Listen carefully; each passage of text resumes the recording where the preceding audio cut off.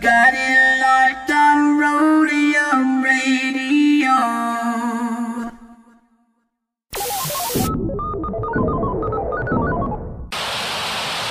Hey Tony, drop that what bass? I bet. Dr. Dre in the place to be. Co-rockin' shit with my homeboy Steve. After Rodeo, get stupid time. Yo, don't think that you can get none of Dre. The motherfucking doctor, the bitch hopper, the sucker motherfucking stopper. I'm fucked up, so don't mind what I'm saying.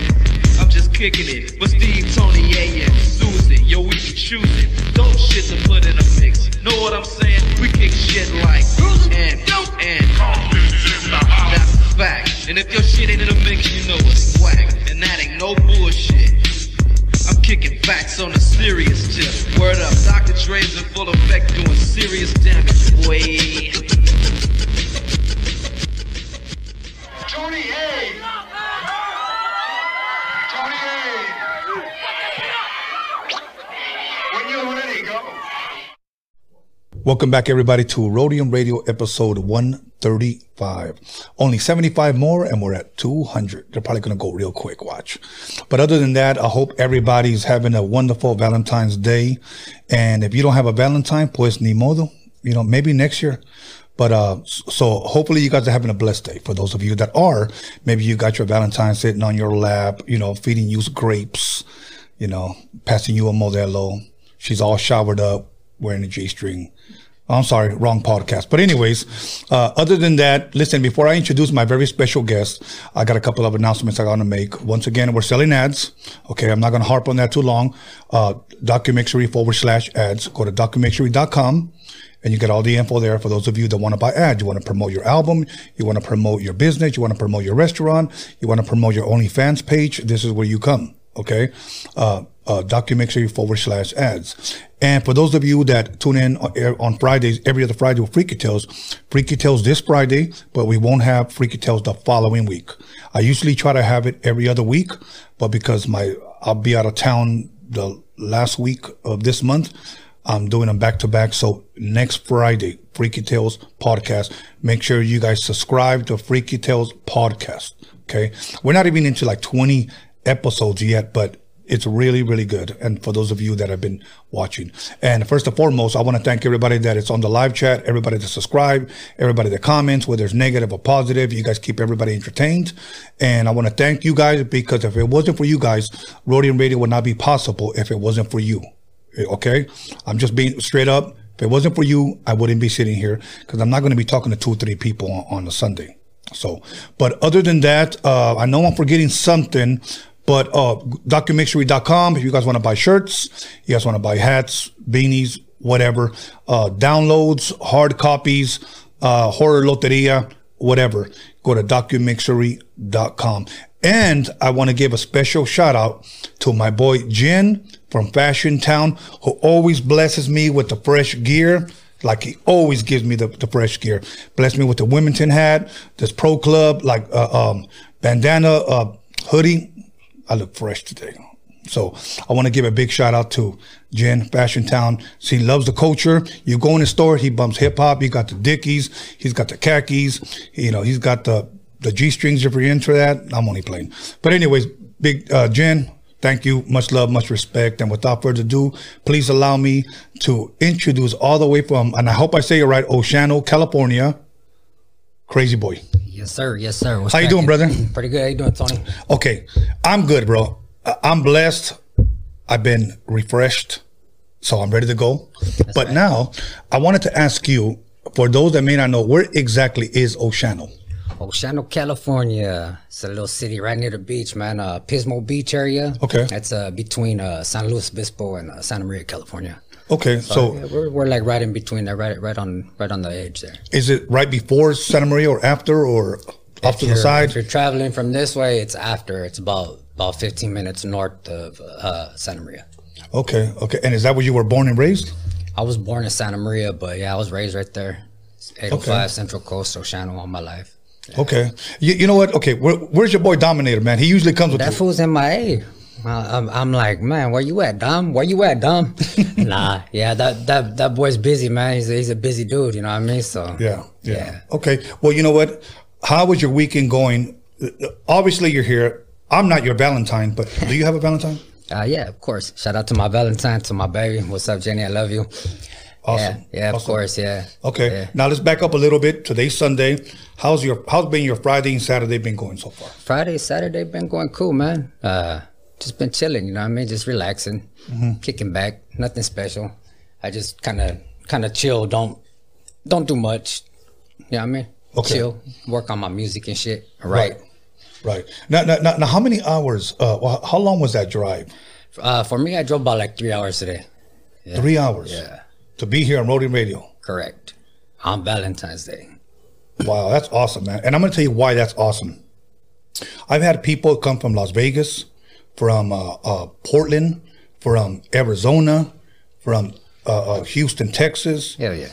from Atlanta, Santa Maria, Oceano, Bakersfield, San Diego, okay? Yeah. All came on time. And the guys that live 15, 20 minutes away are the guys that are always cancel, or for some reason they just can't make it. Yeah, now you got to take the opportunities when they're given. But you know what? I'm going to be real with you, and I'm not trying to be mean, but those are the type of guys I never rebook, Yeah. you know? Yeah, for sure. You miss your opportunities. It seems like the guys that live the furthest are the most faithful. Sometimes we're a little hungrier, you know what I mean? Yeah, man. Yeah, there's people that are outside of the big cities and shit. Right. We're hungry too, you know what I mean? We're trying to eat too. We're trying to get our names known. We're trying to be on time, be punctual, you know what I mean, and show people that we're dedicated to this as well. That's absolutely right. You know, one thing that I always tell people, you only go as far as your attitude. There's a lot of people that for some reason, maybe they might just think that they're too good or too big, for an interview. But here's my thing. You asked me and I said yes. And then you say you can't make it. Yeah, for sure. Que le vaya bien. But anyways, other than that, let's talk sports a little bit because, I'm a big sports guy. Okay. I know you're a big sports guy. Yes, sir. Okay. And if I'm correct, you a Cowboy fan? Yes, sir. Laker fan? Yes, sir. Dodger fan? Yes, sir. Okay. Do you have any college football teams? I always like watching Clemson. Okay. And Ohio. Sometimes I get into the Alabama, because they're always one of the top teams in there, in college. But, Ohio, they put on some good games. Clemson put on some good games, too. Alabama seems like they're always just winning. So, every once in a while, I'll peep them out. But there's a little team called the Cowboys, too. They're a small school, Oklahoma. Yeah. Yeah, you know about them? Yes. That's where Des Bryant came from. Yeah. You know what's crazy, man? That I watched the national championship, which is like the college Super Bowl, if you will, okay. Yeah. And by the way, if you guys hear that, there's some more fireworks out there. You got a bunch of tweakers still think it's 4th of July, okay. But anyways, Alabama just rolled over, bro. Ohio State, bro. Yeah. Like it was terrible. Yeah, there was nothing going on there, and I thought it was going to be a little more interesting. Same here. I thought Clemson would have made it. Yeah. But I know the quarterback, Sunshine, I know he's going pro now. Trevor. Yeah. Oh, Lawrence. Yeah. Now, let's go to the Super Bowl real quick. Okay. Did you expect that? Tom Brady? Yes, I did. By that score? Not by that score. No, not that lopsided. I expected it to be close. I'm on some like fantasy pick'em shits and all this and that. And when I was running through my picks, and I was like, we had like an option for one of the questions was who's gonna win and by how much. Right. I thought it was gonna be like maybe like 3 to 6 points. Yes. Maybe a field goal. I thought it was gonna come down to the end because Mahomes ain't no joke. No, exactly. And I didn't think Tom Brady was gonna be as pumped up as he was. You know what I mean? He's an old man, and yeah, he came out there and just killed it. He could possibly do it again. I think they are. He's a sick bastard. Yeah, huh? he is. That's savage, bro. Because everybody expected him to go out. Okay, you take your win and leave, bounce. First thing he said is, "I'm coming back." You know what I mean? Fuck that. He wants to do it again. Well, he kind of reminded me of Rocky. Rocky, in his last movie, he wanted to fight, and I still got that in the basement. I want to get it all out. Maybe he wants to leave his best game on the field and say, now I'm done. You know, it's better to do that than to retire and then try to come back. Yeah. You know what I'm saying? But one thing that I believe, Mahomes, I take nothing away from him. I think the guy's a great quarterback. Here's my thing that Tampa Bay showed me, that you contain him, he can't beat you with his arm, bro. Yeah, nah, he tried. He tried. Because him throwing them sideways and underneath. And 400 and something yards he had rushing. And yeah, he was running for his damn life. yeah, they had him all over, you know. Yeah. Okay. Pierre Paul on Tampa, he was on his ass, you know. Yeah, He was yeah. on him. Yeah, let's go ahead and switch the channel because people are going to think that this is ESPN or PTI or Yeah, something. and I'm a Cowboy fan. Everybody, let's get that straight. Dallas all day. all day. Shout out to the DCFC. What up? Yeah. So you know, okay, I already asked you exactly where you were raised. You were born in Santa Maria, raised in Oceano, or back and forth, if you will. I was raised in Oceano, yeah. Okay. Then, see, there goes them damn tweakers. Another again, one, homie. Yeah, probably some toothless ass homeless bastard. But anyways, you know what trips me out? A lot of these guys eat top ramen but blow up $150 worth of skyrockets. Yeah, they ballin'. Okay. But anyway, so what elementary, junior high, or high school did you attend out there, man? Elementary school was Oceano Dolphins. Okay. Right in the middle of the hood. Okay, so you're not a Dolphins fan, though, right? Nah, no Dolphins. I'm good on that. Cowboys, you know. But yeah, we were the Oceano Dolphins, you know, in elementary school, and then junior high moved on into to Pismo, Judkins Junior High up on top of the hill and shit right there in Pismo, kind of overlooking the water and shit. It was a cool little school, but I only stayed there for like 3 months. Okay. 7th grade, I was kicked out. Okay. I was a knucklehead, you know what I mean? We're having good times. Yeah. You know, yeah, just being an idiot, you know what I mean? Being a knucklehead, young, being stupid, fighting and taking things to school that you shouldn't, you know? You know, let me ask you a question, because I think this is funny right here. Did your parents, I don't know if they allowed it in school, did your parents, or did your school allow you, either you get suspended or you get paddled?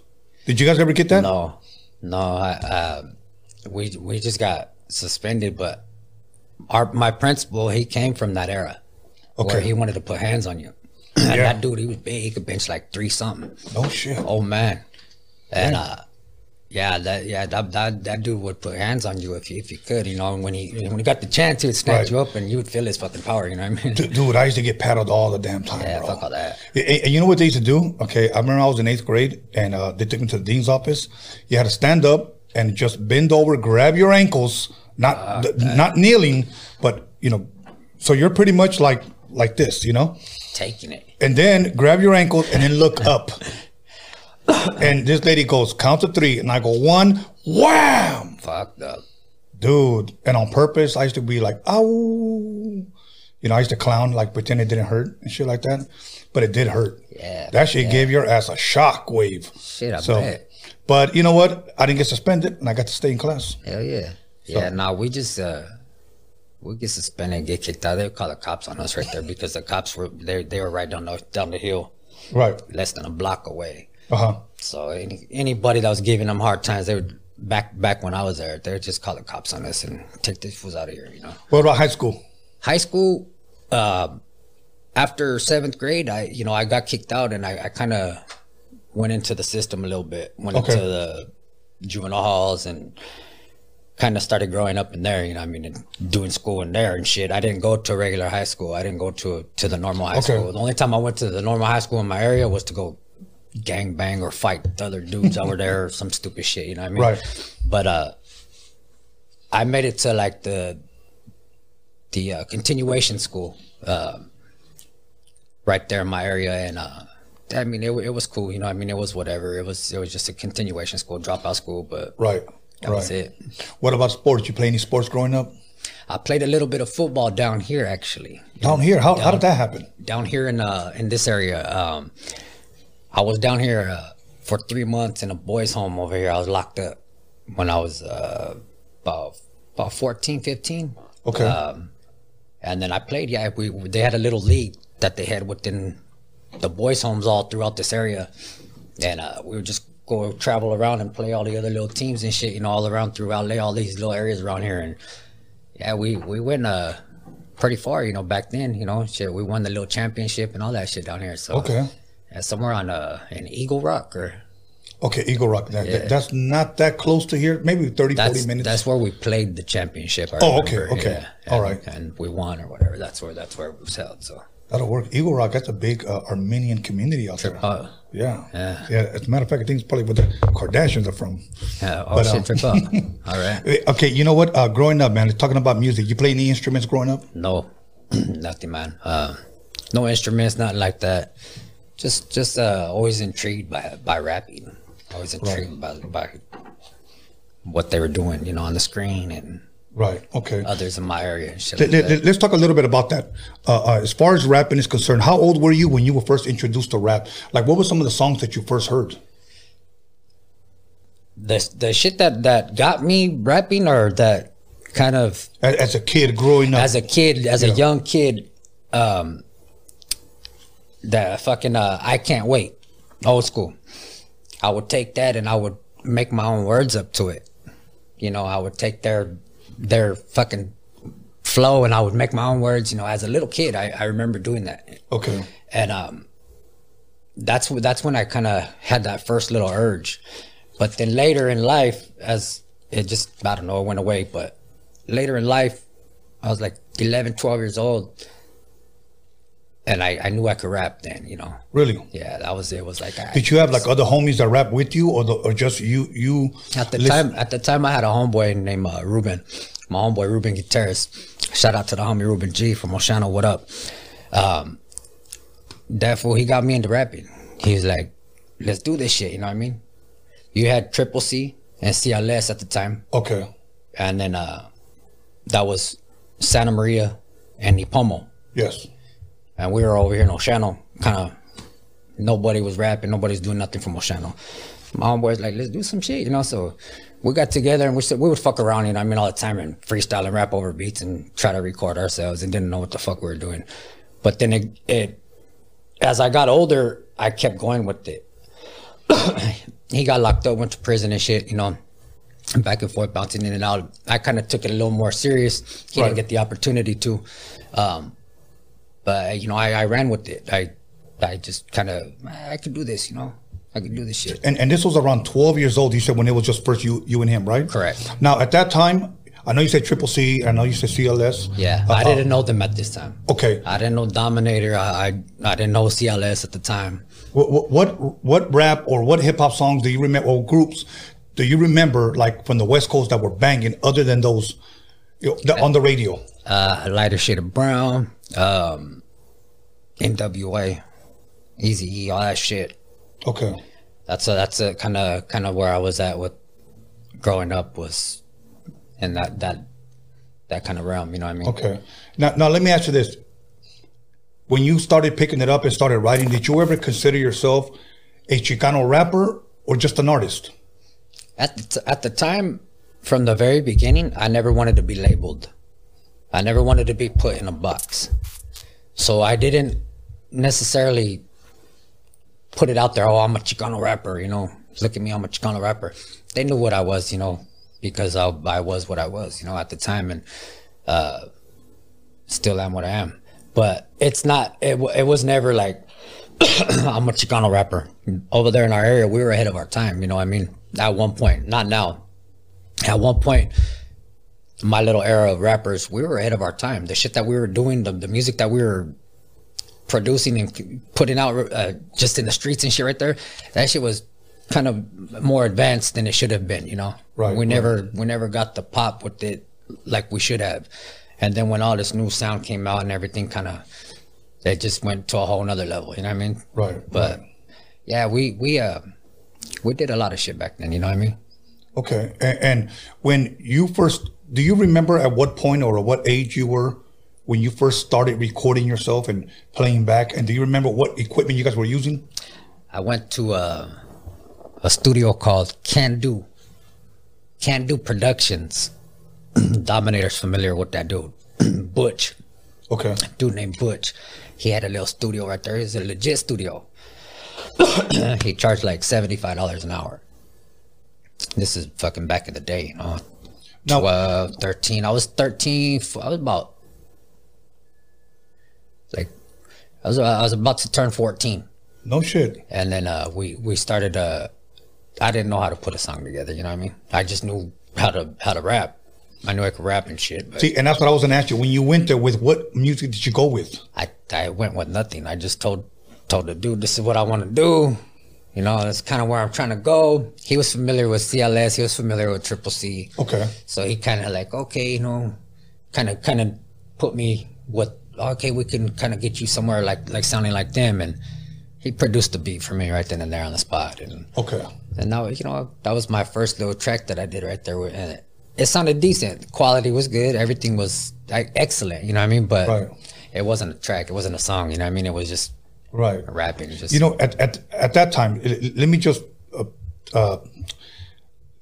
focus a little bit on some details. For an example, being a youngster, you go into a studio, somebody makes you a beat, you want to become an artist. Did you already know what bars were? No, I didn't.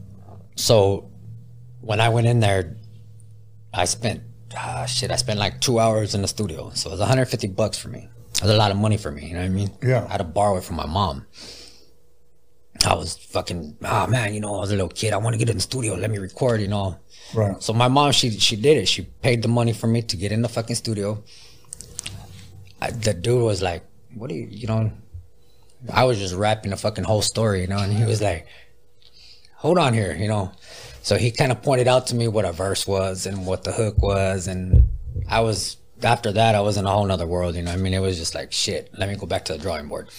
Right. You know, Right. so I had a homie that we were doing music at that time. An old homie that I went to school with and shit. He was from Santa Maria. He started fucking with me at that time, and we went to that studio together, you know. And it was just a whack track. And nothing come out of it. So that was just the experience, you know. Right. Right. But after that, I learned the format. I learned what bars were. I learned what a verse was. And so, like I said, I went back to the drawing board and I just started over. Okay. Now, when you were 13 years old, and I think you paid $150, and when they recorded you and they played it back for you, did you like what you heard? No, it was kind of, fuck, that's me. Fuck, you know what I mean? It's kind of weird, you know what I mean? It is weird. It was awkward. It was awkward to hear my voice back. I had to get used to it. I had to get real used to it. It took me a while, you know, to get used to my voice. Okay. And get comfortable with it, you know. Now, did he give you that track on cassette or CD? It was on DAT. Oh, DAT? Okay, Yeah. DAT, for those of you who don't know, is digital audio tape. And I still have all my DATs. Yeah. Okay, now, you played it for any of your homies, and if you did, or family members, what was their response when they heard you at that age? They thought we had a potential, you know, in that area of rapping, but like I said, the track was just another track there. No, cool, you know what I mean? Dope. You could rap. Wasn't nothing really to vibe to. It was just some rapping and shit, you know what I mean? Just Okay. bunch of fucking rapping on a beat, you know what I mean? There was no hook, there was nothing. Just the music playing when the hook came in and all that shit. So it wasn't really nothing that we were like too proud of, you know. It was like, Right. But we were happy, you know. In fucking first few days, we were like, fuck yeah, bumping it, you know, fucking pulling up to school and shit, playing that shit for people, and everybody was like, oh shit, trip out, you know, trying it. But just kept going, and kept thinking about it, becoming more into it, more into the writing, more into what I was doing. But that all throughout that, I was locked up. I was getting locked up. Right. Shit. I mean, right before that first track I recorded, I had just got locked up at the age of 12 or whatever it was for like. I think that's when we had got busted for some bullshit back then, and then me and a couple of homies, and then after I got out, I got busted for like truancy. They came and that's when they would arrest you for Right. not going to school, you know what I mean? Yeah. I was fucking fucked up out of my brain, partying and shit with the homies, you know, for a few days and shit. And I would always just take off, you know, from the pad, and I didn't care. Came back to the pad, walking up from 7-Eleven, big gulp, and I was out of it, you know, I was all high and fucking drunk or whatever I was. I don't even know what the fuck I was on. Walked up, and they were in my garage waiting for me, you know what I mean? Fucking probation. No shit. Yeah, because I was on probation and shit, and they arrested me, you know, so that was that. But so I was getting locked up that whole time, like Throughout your teenage years? throughout the teenage years, you know, that first part, and I still just kept writing. I'd write. People would clown on me every time I got out. I'd be at the homie's pad. The homie's mom would like, look at that's crazy. This guy thinks he's rapping again, you know what I mean? But I stuck with it and just kind of kept going, you know. Just stayed in my own lane always. Right. I was always in my own lane. Always did like my own shit, you know what I mean? Right. And that was that, man. Me and Dominator hooked up in like 98. They ran a radio station in my area. Me and Dominator are from rival neighborhoods. Okay. You know what? I'll tell you what. Let's press pause right there. Let's take a break. We're going to come right back, and I want you to tell me that DJ Dominator story and everything you've done and all your, if you will, features, or you had people feature on your stuff. You know, we'll talk about all that and where people can buy your stuff, find your stuff, videos, for sure. Okay. Hell yeah. Everybody, we're going to go ahead and take a 10-minute break. So make sure you call somebody, text somebody, slap the shit out of somebody, let them know that Crazy Boy from Oceano is in the motherfucking building. So we'll be back 10 minutes. Welcome back, everybody, to Roadium Radio episode 135. I'd like to thank everybody who tuned in on this Valentine's Day. I hope you got your lady sitting on your lap, or either that, or maybe you got your man sitting on your lap. Or maybe you got your man sitting on you. No, okay, let me stop there. Anyways, once again, Crazy Boy from Oceano, California. ¿Cómo estás? Just chilling. Now, am I saying Oceano right? Yeah. Okay, cool. Yeah. Cool. All right. So, was that? I said Oceano. Oceano, okay. Oceano, stand up. I always like to give people props, bro, wherever they're from, bro. Yeah. You know what I'm saying? We're a small little area right there. You know what I mean? Doesn't matter, bro. You're here, and that's all that matters. For sure. So now, tell us a little bit about how you were telling us how you met DJ Dominator. I've added him on here twice. Yeah. So, and I know one time you came with them. Yeah, I was here the first time. I just didn't do no interview, nothing. I was just sitting over here. Yeah, the homie Dominator and a couple other of my homies from Oceano. So let me rewind a little bit. We're from rival neighborhoods. Our neighborhoods have always beefed all the time. You know what I mean? Since before fucking me and Dominator. But now things are starting to smooth out as of now. There's still a lot of little bullshit, but that still goes back and forth between the hoods. But a lot of us get along now. Yeah. So back in 98, Dominator and two homeboys from my hood, from Oceano, that he was friends with, they had a little radio station. It was a 88.9 Rough House Entertainment out of a little town called Grover Beach. And Dominator was their DJ. He was the one that would fucking be in there cutting it up. He was sick, you know what I mean? Mm-hmm. And I got invited over there with Little Rob and fucking Shadow. They pulled up one night, and we just went through right there. We all pulled up right at the little radio station, and then that's when I met Dominator. Okay. So that was the first night I met Dominator. That was in 98, like I want to say like late 98. Then we linked up.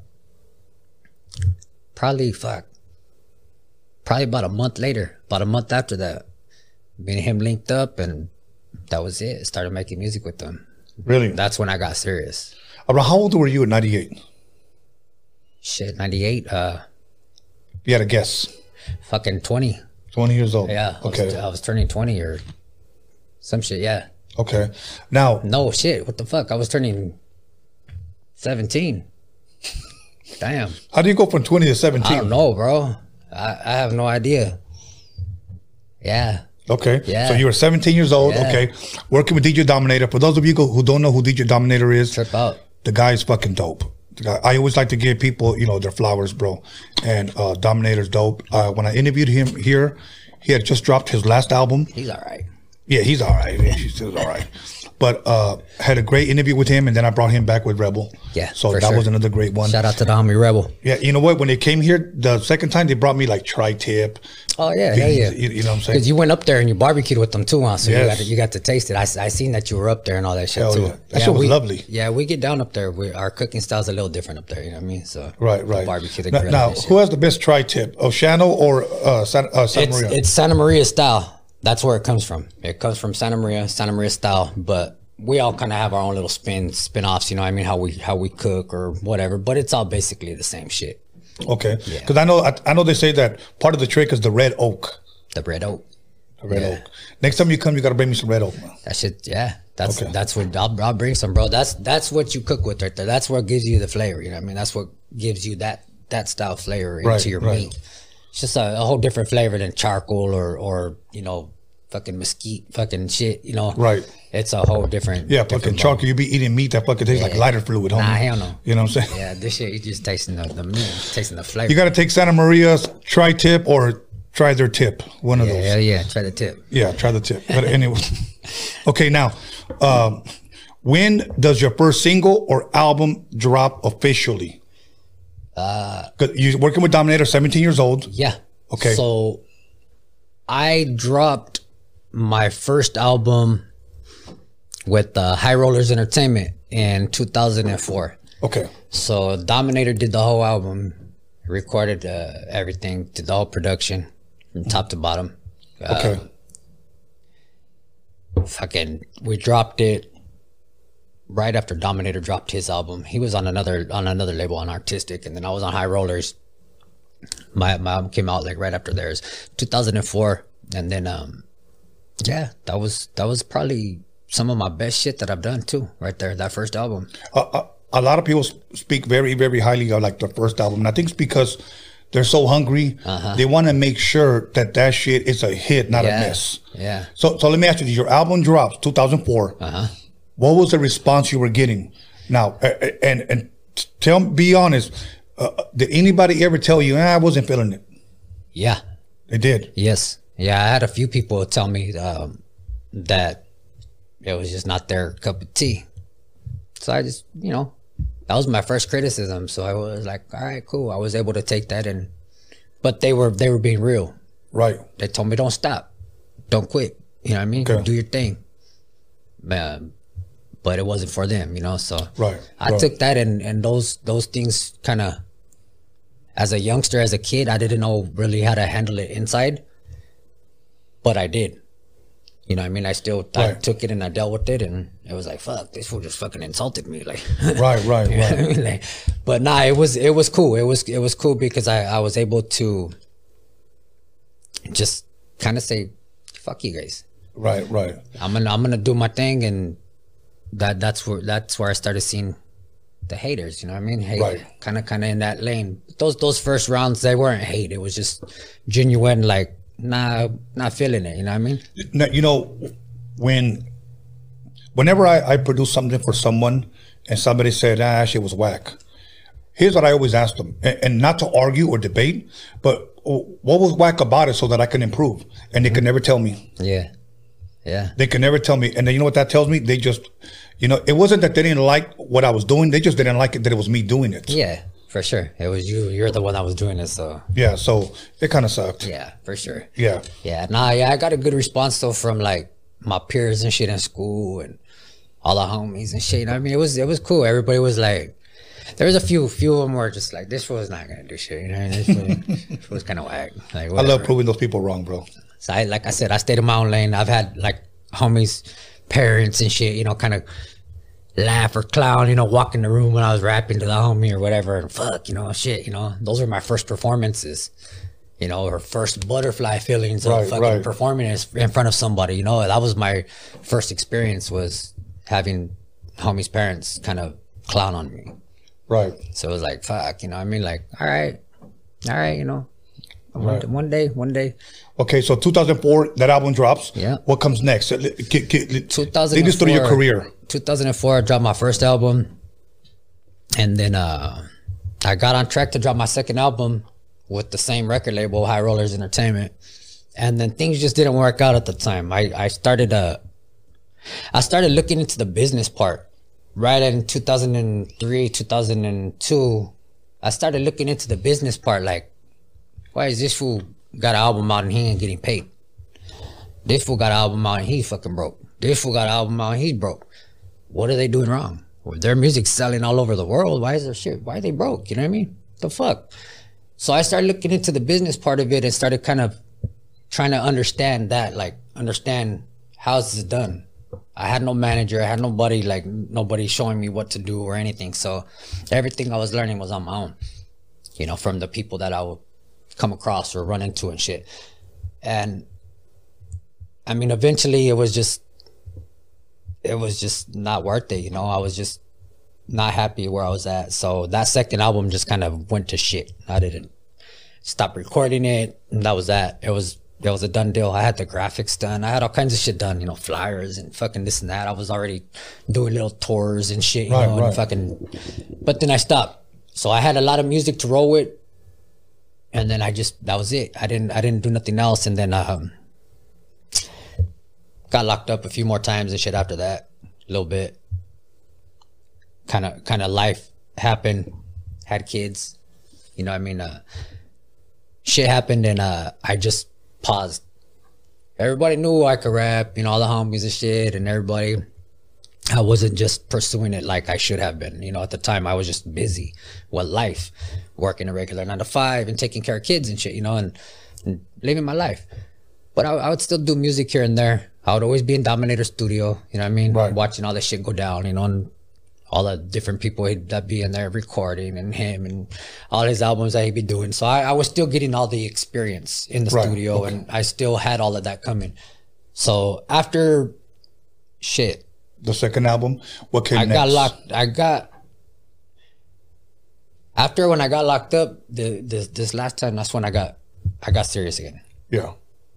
Probably, I want to say about like 9 years ago. Okay. Fucking got all fucked up and started tweaking again. You know, I tweaked as a youngster, and I fucking grew up as an adult, fucking whatever. Started tweaking again, you know what I mean? Went down the wrong road and fucking got all fucked up, you know, and lost everything. Everything went gone, zero, nothing. Went to jail. I was sitting in jail like, fuck, this is what your life is now? You know, that was it. Fucking went to jail again, lost my car, fucking, you know what I mean? I was like, fuck, this is fucked up, you know, this is what I'm gonna go through now. So right. it was at that point, that last time when I was in jail, about 9 years ago, it's like, I need to do something. You know, utilize what the fuck you have. You could rap, jump back into it. I still had all my homies and still had all my people. I knew Criminal already. I knew a bunch of people already, you know what I mean? And just from the shit that I had been doing. And so I said, fuck it, and I went hard again, you know. So I started putting out more material. And then since that first album, I've dropped 6 more albums. You know, my last 3 were on Criminal's label, Crime Family Entertainment. I'm a signed artist to Crime Family currently, and that's where my music is at right now. We're working on the 4th album to drop with them. That'll be my 8th album that I've done in my career. I've dropped a bunch of shit, little singles and little hood projects and little mixtape shit that never really were nothing that I put out on a big scale. Shit that was out in the street, you know what I mean? Little mixtape shit, bootleg shit. Right. But that whole second album ended up being that kind of spread out through the bootleg mixtape kind of shit, and that was that. It was a done deal, you know what I mean? But like I said, after that last time when I got serious, you know, and it's like, fuck it, let's do it. You know, okay, you said you released, well, very quickly, how did you come to get signed to Criminal's label? Did he approach you? Did you approach him, mutual friend? How did that happen? We were homies. We already knew each other. We back when he was with Capone and High Power and all them, they did a tour in Oregon, and we were on that tour, me and my cousin and a homie of mine, and we got to open up, and we weren't the first act, you know, we were a couple acts in, so we thought we were cool and shit, you know what I mean? Like, yeah. But that's when I met Criminal up there in Oregon. We actually got to drive in the same car together. Another homie, a mutual friend that we had at the time, we had to pick Criminal and them up from the airport or some shit like that, and that's how I got to meet Criminal. then we were rolling, you know, for like 3 hours to the next city. So we got to chop it up. So that's how we met, and we knew each other from then. And he was doing a mixtape project, Gangbang Symphonies, and he reached out to me and was send me some shit, you know, throw you on the album.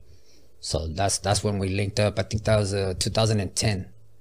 Yeah, when he asked me to jump on that album. So okay, and since that time, from then on, I still kind of did my own thing. We're connected. We're homies and shit, doing music together and doing a lot of little behind the scenes shit work, you know, videos and shit like that. And then let's see, about 3 years ago, yeah, that's when I signed. About 3 years ago, I signed to Criminal, and then since then, just been dropping music with them.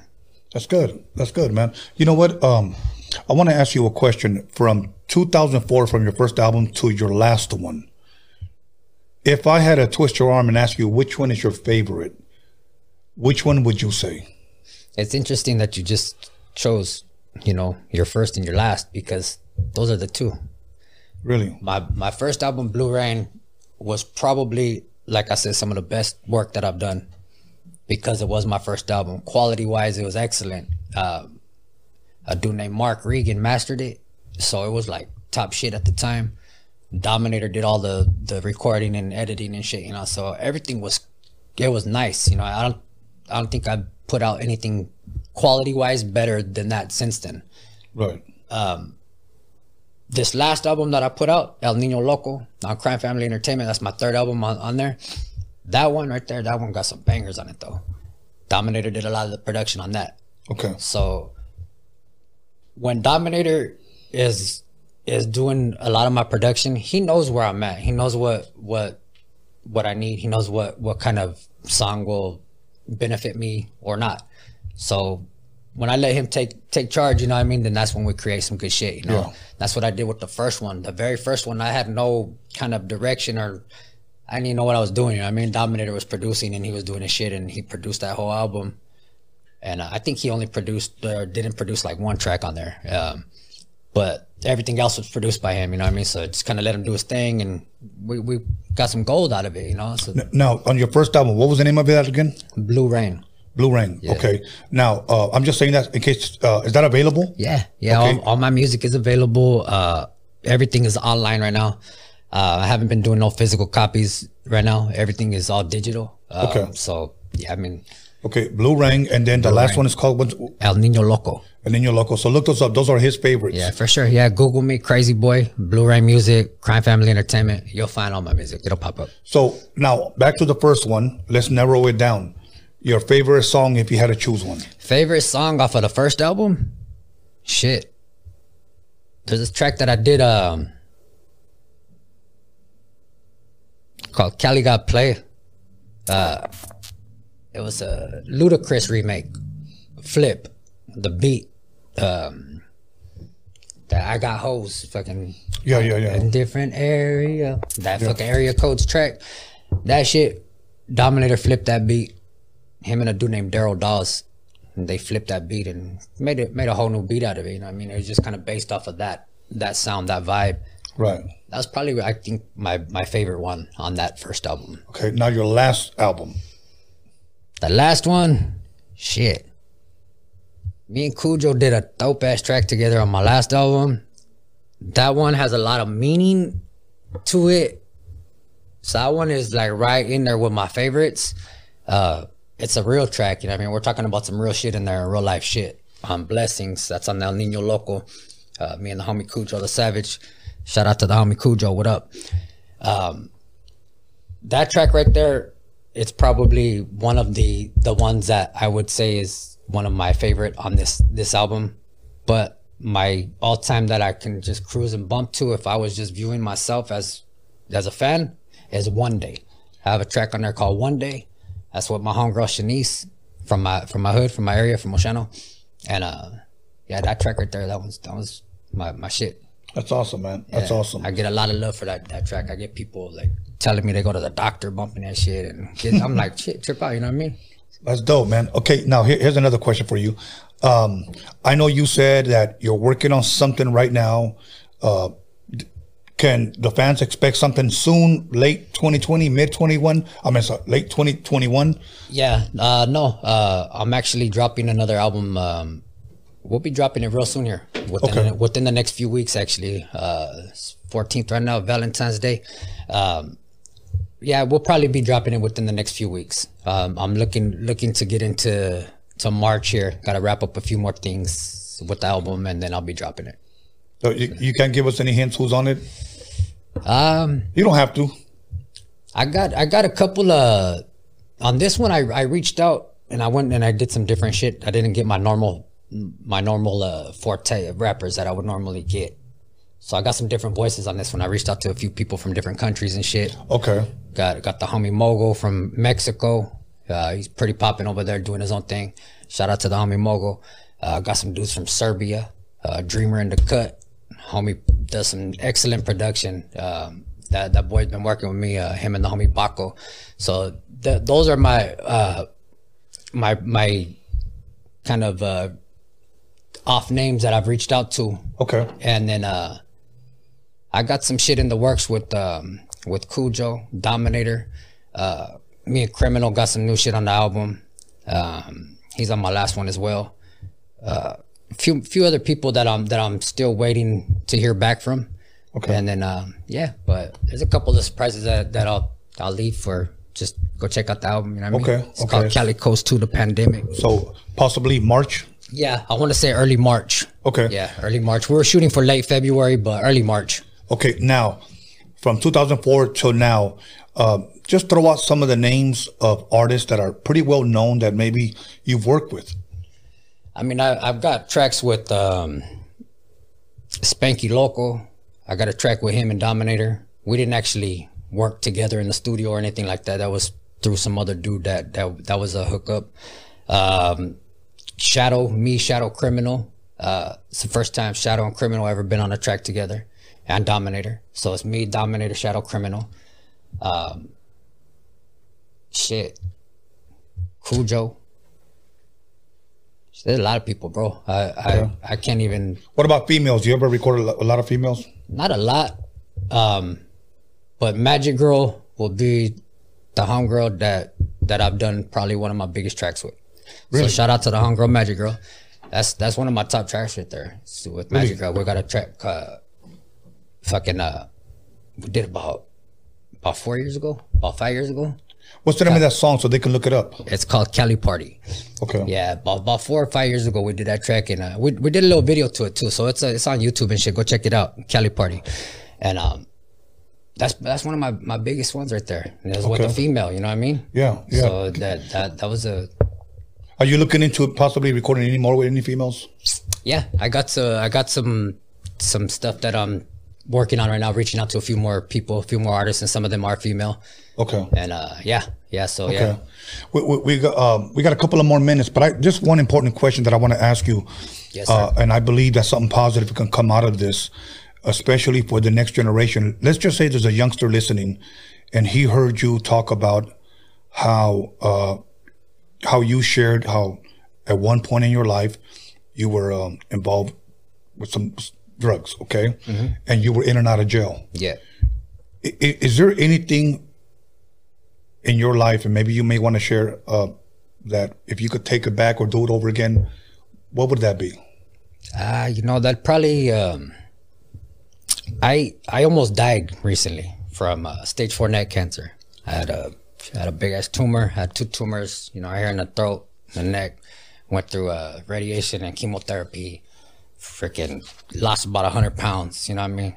If you would have seen me a little while ago, you go back and look at some of the videos, Back to the Hood video with me and Dominator. I'm a big boy in that video. I had cancer in that video and I didn't know it. And prior to that, was my little run on this drugs and shit, again. And I don't know if that's what caused the cancer. I was a cigarette smoker at the time too. I drank alcohol, all that shit back then. We never were able to narrow it down, but I kind of think it was from doing the drugs. So I think it was from the drugs, you know what I mean? And that, to be put in that situation, to be faced with death, right next to death, that ain't no joke, you know what I mean? And that's spinning through my head, shit, did I fuck up and do too much drugs back then, you know what I mean? But bottom line, that ain't the way you want to not do anything. You know what I mean? Is to get hit with cancer, to stop drinking or to stop smoking or anything like that. I already stopped doing drugs prior to that, but I stopped smoking cigarettes. I stopped drinking alcohol, all that right after the cancer. You know what I mean? And that's not how you want to stop something. If you have the choice right now, if you're a youngster and you're listening, you're interested in music or whatever you're interested in, like, just stay in your own fucking lane. Don't prove shit to nobody else. You ain't gotta be anything other than you. Just do you and stay in your own lane, and shit will fall into place. You know what I mean? Don't go do a fucking line or drink a beer because your homie wants you to or whatever. You know what I mean? Just to make it fucking look cool. Do your own shit. Do something positive and put positive energy into the world. That's what you're gonna get back. You know what I mean? Don't put the negative shit out there, because that's all you'll get back. Yeah. You know, I guess the question that I really wanted to ask, in a sense, and just came to me as you were speaking, was if there was something that you can do all over again, what would that be? Something I could do all over again. I know earlier you said, because one thing that I always encourage a lot of people, especially this younger generation, learn the business. Yes, that's a big thing. If there's one thing I could do all over again, it would be to actually pursue it at an earlier age.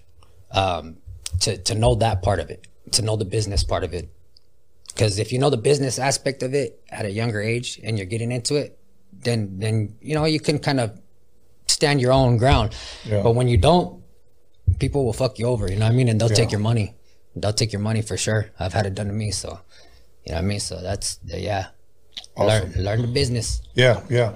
Well, first of all, I want to tell you thank you very much for coming. Hell yeah, thank you for having me. You know, this man drove 3 hours to sit right across from me, and now he's got to drive back 3 hours. Yes, sir. Thank you very much, I was man. Crashing out. You said I could. Yes, sir. Right there. You can sit down. You could R2D2 couch on me. Bring me the blanket. Hell yeah. Hell yeah. Thank you for having me, bro. I super appreciate it, man. And yeah. Thank you, brother. Yeah, no doubt. Thank you, man. You drive home carefully. So I got to drive back home right now. Hell yeah. And some of you guys that cancel on me, they live 20 minutes away. Shame on you. Pull up next time. Exactly, homie. Anyways, Young Hype is in the motherfucking building. Shout out to the homie Young Hype. Yes, so we're going to go ahead and take a 10-minute break. So go ahead and warm up your top ramen. Get yourself a Modelo. Come right back. I hope your Valentine is there. And tell her to throw on a G-string. Twerk a little bit for 10 minutes. Because we'll be right back with Young Hype. Thank you once again. My boy, Crazy Boy, for coming down from Oceano. Oceano, stand up. Yes, much love, much respect to you guys. 10 minutes, don't fuck around. Welcome back, everybody, to Roadium Radio, episode 135. And before I introduce my special guest, once again, I want to give a special shout out to Fashion Town, my boy Jen, for hooking me up with this dope sweater, this dope Wilmington hat. He always blesses me. You got to go and bless him. Visit his store, Fashion Town, in the city of Carson. He shows me much love all the damn time. You walk in the store, he's got everything from Dickies to Ben Davis to all the latest shirts out there, and he plays hip hop. I love going out. I'm actually in the store at least twice a week. He's always blessing me. And you know what? I just don't go in there just for him to bless me, but I actually bless him as well, because I'd also be buying shit too. So, but other than that, you guys want to buy something, go to DrMixery.com, buy me out. You guys want to buy an ad to promote your record, to promote your business, your restaurant, your OnlyFans page, go to DrMixery.com. You guys like hard copies, you guys like CDs, go buy my first album, the mixtapes. It's all there, whether it's a hard copy or download. So other than that, without further ado, please allow me to introduce my guest from the east side of Long Beach, LBC stand-up, Young Hype. Yo. How you doing, brother? What's chilling, man? What's good? I'm good, brother. You know what? Let me ask you a question. Yes, sir. You're from Long Beach, huh? Yes. Hey, dude, let me tell you something, man. I know you didn't go to Long Beach Poly because you said you went to... I'm Dominican High School. Okay. Long Beach Poly, like, developed some of the, like, biggest football players. Football, basketball. Yeah, man. Yeah, so that's what that school is actually known for. Yeah. And right across the street from Long Beach Poly at one point was... The world famous. VIP Records. Yeah. Yeah. And we have two mutual friends, Calvin Anderson. Right. And Blanca from Bobby D Presents. Mm-hmm. So, yes, you know what? And Blanca's always telling me, you need to interview my artist. You need to interview my artist. Well, one day, you know what? I'm just going to interview Blanca just by herself. Right. You know what I'm saying? Yeah. But you know what? I'm glad you're here. I'm glad Appreciate the invite. we're going to be promoting your record. I know we have this new record that's been out now. We just dropped that on the 5th. Yeah, just dropped that on Featuring the 5th. Baby Girl aquí in Cali. Okay, and we're gonna go ahead and share a little bit more about that towards the end of the show. Yes, sir. But if you guys were wondering why it was glaring, it's because it's a little promo poster right there. So, how's your weekend going, man? Did you do anything with your Valentine today, or? Oh man, I had to work today, so Oh, there you go. That was your Valentine. that was right my there. Valentine. My tow truck was my Valentine. Oh, no shit. Okay, so wow, you had to work today. Yeah, Okay, man. You know what? I'm so thankful. right. I'm blessed, bro, that I don't have to work. This is my work. That I get to sit in front of guys like you and promote you guys, shine light on you guys, and you know what? So that you guys can take this to another level. Yeah, we appreciate that, man. Believe that. Awesome, But man. without you guys, there's no. Dude, let me tell you something. When I first saw you, I believe it was on a Facebook post, and I believe it was a video where you were on top of the The VIP. VIP. Yeah. You know, for those of you that may not know, because we have a lot of people that tune in that are not from Cali, so I have to make it clear that record store VIP is where Snoop, Yeah. you know, filmed this. Warren G. Yes, filmed That their all started video there, yeah. on What's My Name. What's my name? Yeah. Yeah, and that's when Calvin said that's when it became the world famous VIP. VIP Records, because that was known all over the world. That's the spot where Snoop recorded his demo that got him signed with that got him heard by Dr. Dre. Yeah, To this day, Mr. Calvin just played when my homies from France that came down to visit, he played us the demo, and it's crazy. yeah. Wow. That's where it all started. And Yeah. Calvin Anderson is a big reason for that, you know. And I interviewed Calvin here. I don't remember exactly what episode it was, Mm-hmm. but Calvin was here, and a lot of people really enjoyed Calvin's interview, and I did too, because I've been knowing Calvin since 1987. Oh wow. And I was sharing with you how the first record that I ever did was with Calvin, produced by Jinx, rapper Dazzle D. And so I have a little bit of VIP history as well. Yes, sir. You know, but other than that, man, your week has been going good, man? Yeah, but week's been great, man. Chilling with my son, you know, so Right. it's a big blessing. Being alive, Yeah. you know, Exactly, man. living life right now. You know what? Let me ask you this, because I like to ask people a little bit about themselves, because I like people to get to know the person before the artist. Right. Okay. Whenever you have an opportunity to watch TV, whether it be Netflix or Showtime, HBO, whatever, what do you like to watch on TV, man? What are some of your favorite shows? Growing up was always like the Simpsons, Okay. you know, the Simpsons, Married with Children, Fresh Prince of Bel-Air. Okay. Now nowadays I tune into Netflix. I like watching Narcos, the Kevin Hart specials, Gabriel Iglesias. Okay, you like a lot of comedy. Yeah, a lot of comedy stuff. Okay. Now, if I had to ask you who's one of your favorite comedians, who would you say? Of all time, Yeah, maybe of all time. Maybe a top three, if maybe. top three would probably be Eddie Griffin, Gabriel Iglesias, and George Lopez. George Lopez. Okay. What about top comedy movies of all time? Movies, Give us three. three. I would say Police Academy. I don't know if you're familiar. Hell yeah, I know Police Academy. Police Academy. The Blue Oyster. The Blue Oyster. Look up the Blue Oyster. Right. The Blue. I was about to say the Blue Oyster. That one. The Ace Ventura: When Nature Calls. Oh, hell yeah. Yeah, and another one would be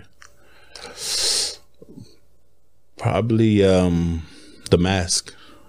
The Mask. The Mask and National Security. I don't know if you remember that one. Yeah, of course. Yeah, Of course. Martin Lawrence. Yeah. Okay. The Martin Lawrence one was good. Okay, let's go back really quick to Ace Ventura: When Nature Calls. My favorite part of that movie, because I'm a goofy ass dude and I like a lot of like goofy shit. Right. Remember when he was meditating? He goes, "Oh, righty then."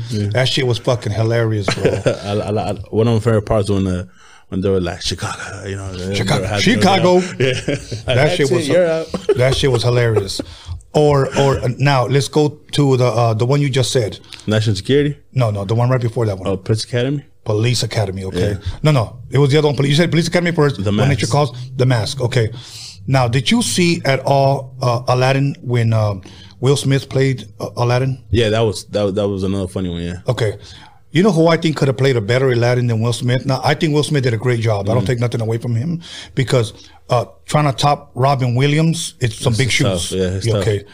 But you know who I think could have played a great genie? What the hell's his name? Ace Ventura. Jim Carrey. Jim Carrey, bro. Jim Carrey because remember how he played him in The Mask? Oh yeah. He could have played the genie too, bro. That shit would have been good. That's true. You know, but Will Smith did a great job. I can't take nothing away from him. Everybody already knows what my favorite comedy movie is, Coming to America.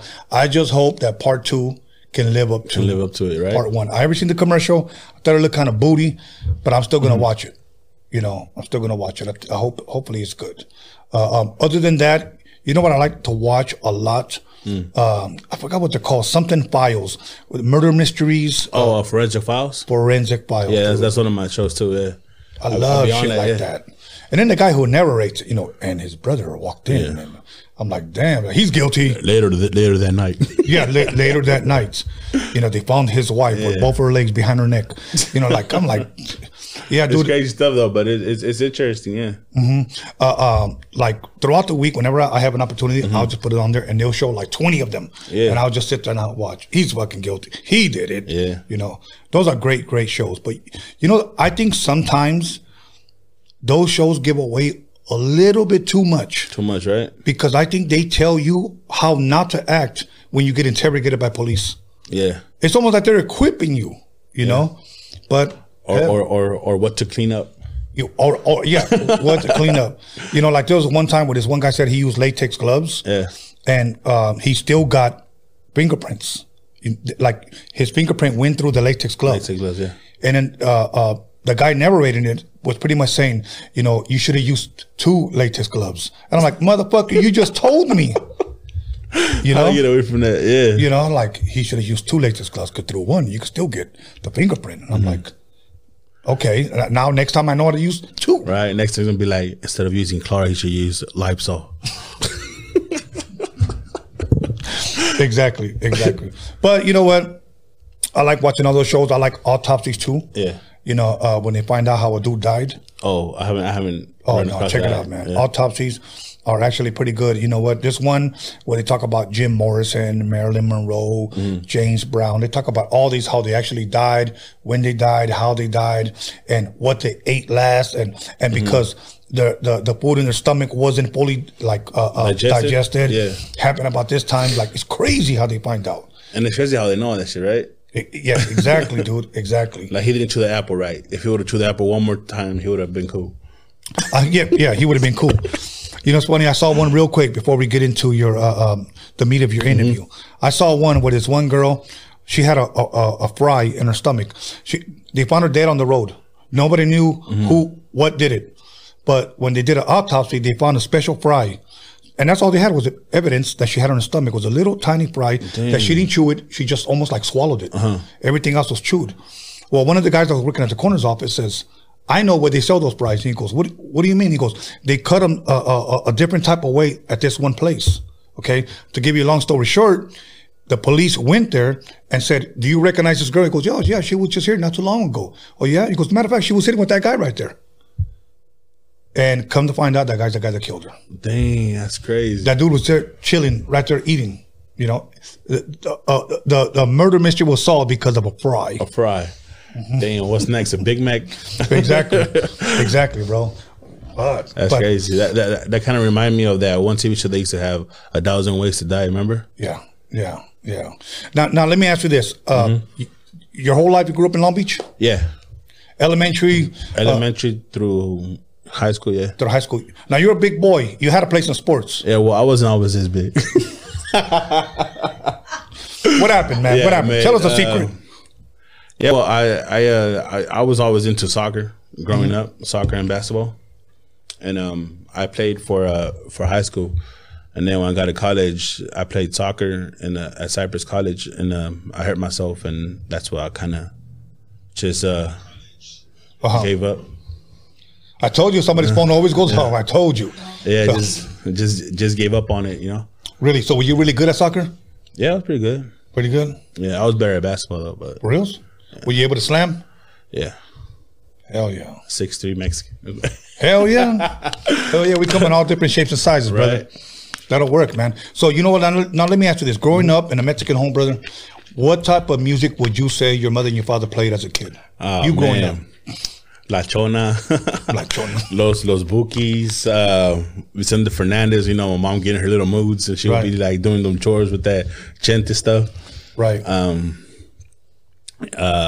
Los Bondadosos, Los Temerarios, La Mafia, all that stuff, man. No shit. Yeah. Hey, you know what? You know what's crazy, bro? Since you brought up Vicente Fernandez, I wasn't going to bring it up, but did you see what was going around lately about him? Oh, yeah. I mean, Okay, dude, was that his niece or was that just some other girl? they're saying it was just some other girl.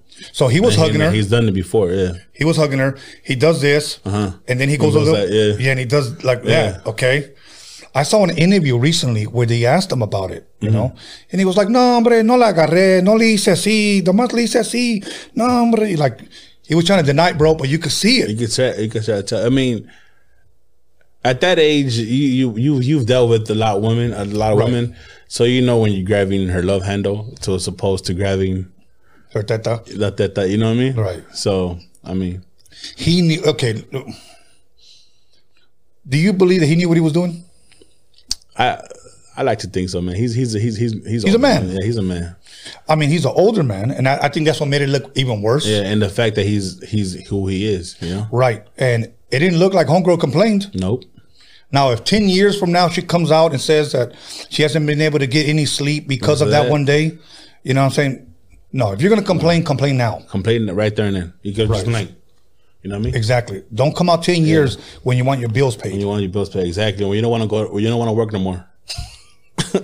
When you realize you have to work for your stuff. Dude, but you Right. should have seen him try to deny. No, hombre, no la agarré así. Me moví la mano así, pero no la agarré. Like, I was like, okay, bro, we all saw you. You saw grabbed the that titty. shit, right? Yeah, homie, you got the teta. You know. Right.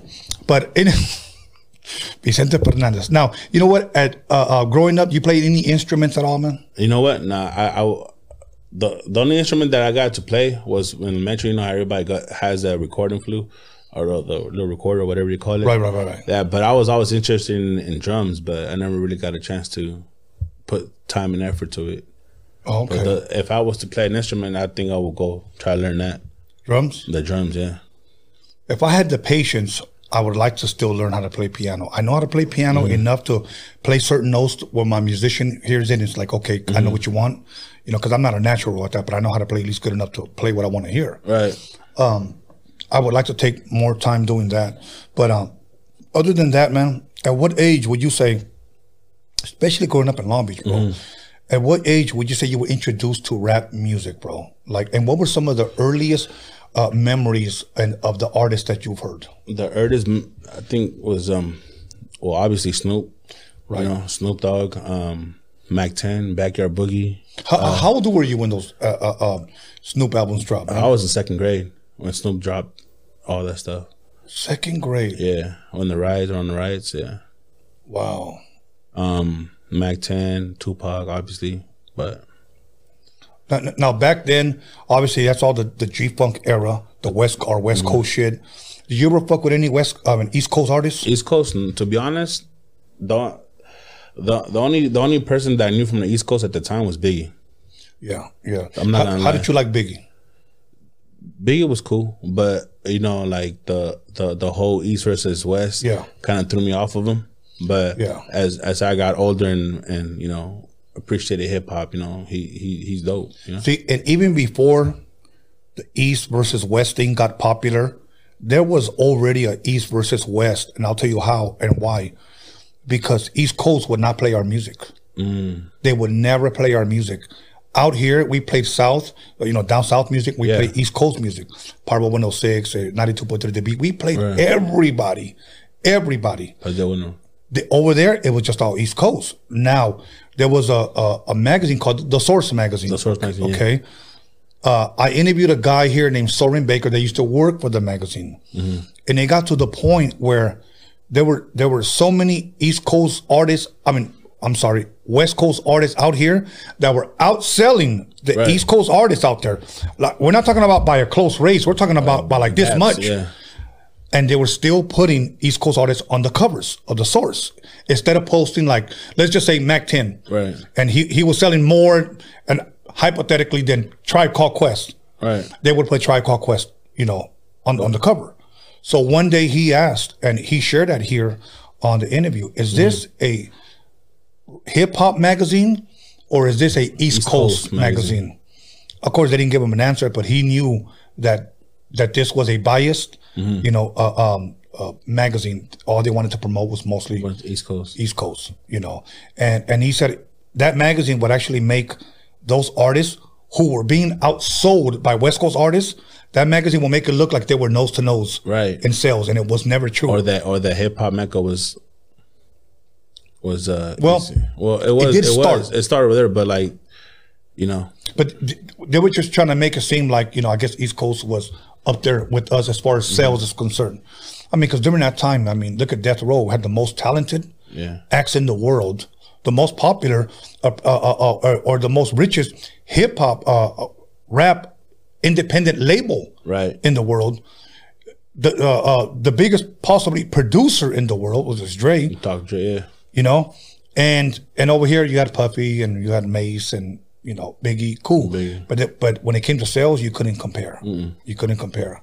But so now, let me ask you this: if you can, give me your top 5 West Coast classic albums, or groups or rappers. Top 5. The top 5. In any, it doesn't matter. It doesn't have to be in order. Okay.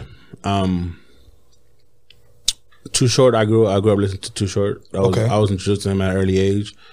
Mac 10, Snoop, Warren, and Pac. Pac. Yeah. Okay. Favorite Pac album? All Eyes on Me. Favorite Pac song? Ambition of a Writer. Okay. What about the first Chronic album or the second Chronic album, which is the 2001? Which one would you favor? Probably the 2001. Just not knocking. The only reason for that being is because it was more of my era. Right. Okay. Okay. And at what age would you say you decided to start writing that I want to try this rap shit? I always wrote poetry, so I used to like writing poetry and stuff like that. But I would say when I gave up on sports was when I started turning to music. And what inspired that, you think? My boy Ed Codine, rest in peace. Okay, yeah. And how did that come about? Did he say you should try? Did he hear you? Did he rap himself? He was heavily connected with Warren and that scenery because he was from Insane Crip. Okay. So he was around them, Chuck Taylor and all them guys. Mm-hmm. So he took me to the studio with them one time, and I kind of liked what they were doing. So he was like, "Yeah, bro, just like poetry, you just gotta put it into this." Started showing me the song structure and stuff like that. The first studio I went to, they weren't recording on computer. They were still recording on the 2-inch tape. On the 2-inch tape. Yeah, on the floppy disk too. Okay, and stuff like that. But the booth was there. They had like 8 carton on the inside the booth, had soundproof and stuff like that. They had what? Eight cartons. Yeah. So yeah, that was a pretty cool experience. The studio was in Compton, and they were recording their mixtape. Who was recording? It was Chuck Taylor and my boy Ed Cole. Okay. Yeah. And about how old were you at this time? This time around, probably the first time I went over there, I was probably 16. Okay. And you were just still writing poetry at the time? Yeah, I was just doing my thing. Okay. Share with us your first experience when you actually went into the studio and stepped into the booth. It was probably in 2004. Okay. 2004, and I was nervous as shit. Okay, and where was this at? What beat was it? Who were you with? I was with the rap crew that I was with. Okay. That I had joined. It was at our producer's house. He goes by the name of B-Face. Mm-hmm. Shout out to him. We went in there. We did. At the time, I was still kind of new to it, so I wasn't really on it. But I remember hearing my voice, and I was like, oh shit, Like it felt weird, but I liked it, you know. You liked and it. then just I just from there on in, I just started working on my craft and started working on my sound and what I want to write about and stuff like that, you know. Okay, and when that beat, was it an original beat? It was an original beat, yeah. Okay, Original beat that he produced for me, okay, and the song was called the first song I did was called I think it was called, I don't know if it was Take Our Souls or That Help Me God, or one of those was going to be the title of it. Yeah. okay, that'll work, man. Now, you do that one song. Mm-hmm. When do you release something? I don't release anything till 2008. Okay, and why is that? Because you said 2004, 2008. The reason, because we were working on a mixtape for the dude that was like that had put the label together, you Right. know, the record label together. So we're focused on that. Fast forward to 2008, you know how groups, it just didn't work out. Right. You know, it didn't work out. You know, I was bummed out at first, but you know, like my mom always told me, everything happens for a reason. You know what I mean? So 2000, we released something in 2005, and we were still in the shadows. You know, everybody was still promoting this and that. 2008 came, the group split. I released my first song called "Stand Up." Okay. During the MySpace era. Okay. So that was your My single. song. My first. You call it a single for my mixtape. Okay. Okay. I see what you're saying. For my mixtape. And how many songs were on your mixtape? That mixtape had 13 songs. 13. What was the response that you got? Being that it was your first solo project, if I'm correct. Okay. What was the response? It was crazy. I was getting a lot of love from everywhere, from London, from all over US, from the East Coast, from Texas, everywhere. I was getting love from everywhere, and it was just crazy because my sister had told me that song's gonna put you on the map. I was like, you know, it's like a little joint. I was just like recording it in my room. You know what I mean? Right. So, I mean, it did take off. That song, that song was like the most, when it, remember the ringtone era? Right. It was the most downloaded song I had at that time. And what was the name of the song again? Stand Up. Stand Up. Okay. Yeah. Wow. And there was no visuals at that time. No visuals, yeah. Okay. No. Wow. And is that song still available today where people can hear it? No, it's not. I mean, I could put it up, but it's something I just took down a while ago. You know, because you've matured and grown from that. Yeah, well, that and because the mixing wasn't all that great. You know what I mean? So I was like, nah, I don't want people to, So if I was able to remaster and stuff like that, remaster and mix it, then it'll probably be still out. But okay, and on those mixtapes, did you have any features on them? I had my boy Eddie Codine. I had my boy Christ Apostle. He was from the Wu-Tang Killer Bees. Okay. And yeah, that was it. Yeah. That'll work. That was one or two features. My boy Eddie Codine, who taught me how to pretty much rap, put it together. He was pretty dope. He was close. He had a song with Warren and Nate at one point. Now, when you say Warren G. Warren G. Okay, yeah. I say that in case the people people ain't catching on. Yeah, he was pretty known by them. Okay, check this out. Go ahead and hold that thought right there. When we come back, we're gonna continue. Yes, sir. Because what I want to do, you said something interesting. He's the one that taught me how to rap. I want to know what you mean by that. Okay. Okay. So and we're gonna talk about this song. The Aquí en Cali. Yes, porque aquí estamos en Cali. So once again, everybody, make sure you call somebody, text somebody. You know the rest. 10 minutes, and we'll be back. Hey. Roadium Radio, episode 135. You know, it's crazy. I rarely ever go through the live chat, and I was reading some of the comments. That shit is hilarious, dude. Keep it going. There was one guy that said something like, Tony A is a buster for letting, busters on the show. And I'm like, you're the buster that's commenting and still watching. Right. Like, damn, like, homie, that's the emoji was for you, Toma. But other than that, once again, we're just going to go ahead and jump butt naked right back into it with Young Hype. Yes, sir. You know, it's funny, man. First of all, I thank all my subscribers. I thank everybody that's on the live chat. Those guys are hilarious, bro. Those are the guys that make the show, you know. And then I got my Rodeo and Radio Warriors on there too, that got my back. But yeah, you got guys on there that I know they have nothing else to do. Yeah, they're just bored at home, jacking off. Bored at home, jacking off, finger banging Twinkies, right? Eating Takis and Red Bulls. Okay, probably haven't showered in over 3 days. That part. Yeah, but somebody said, "Why you even acknowledge them?" I think it's hilarious. Yeah. You know, so let's keep it pushing.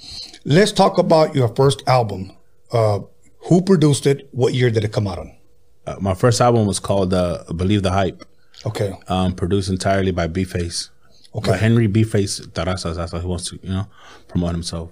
But he produced my whole album. He was a producer for a rap crew.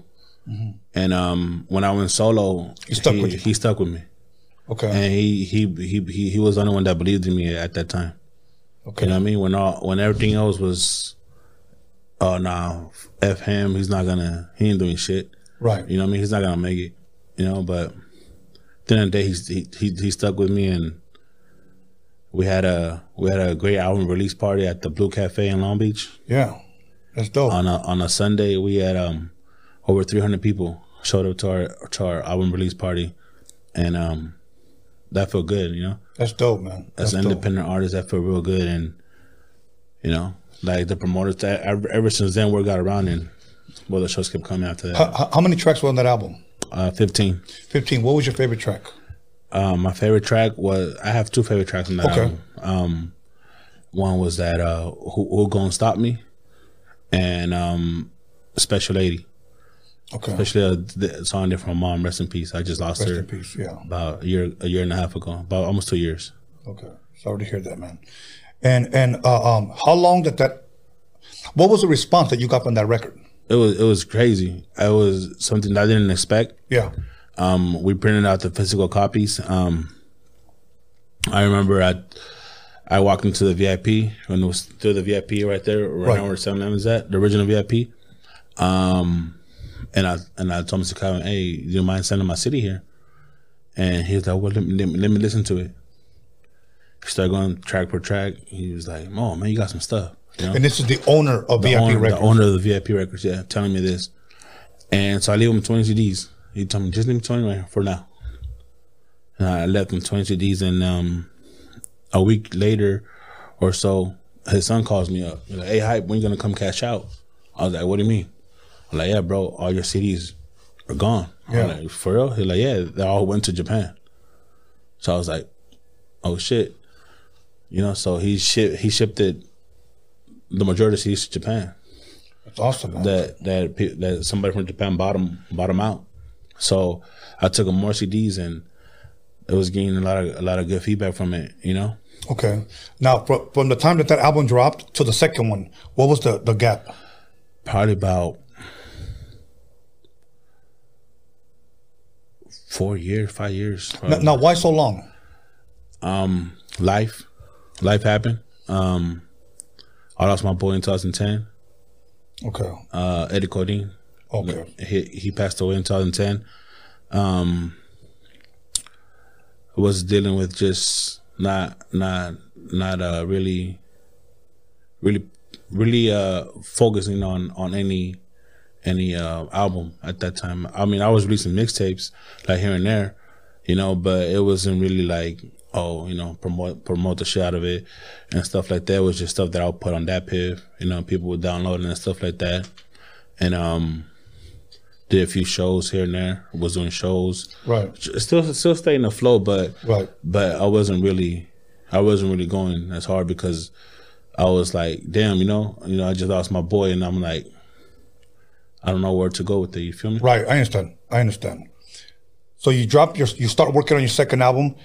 Who produces that? Same producer? Same producer, B-Face. Okay. And I had some new production on it. Okay. I came across this dude. He goes by Jesse Frank. Okay. He was running the California Digital Studios in Long Beach, right there next to Glasses Malone Studio. Mm-hmm. He's like, nah, bro, you gotta keep going.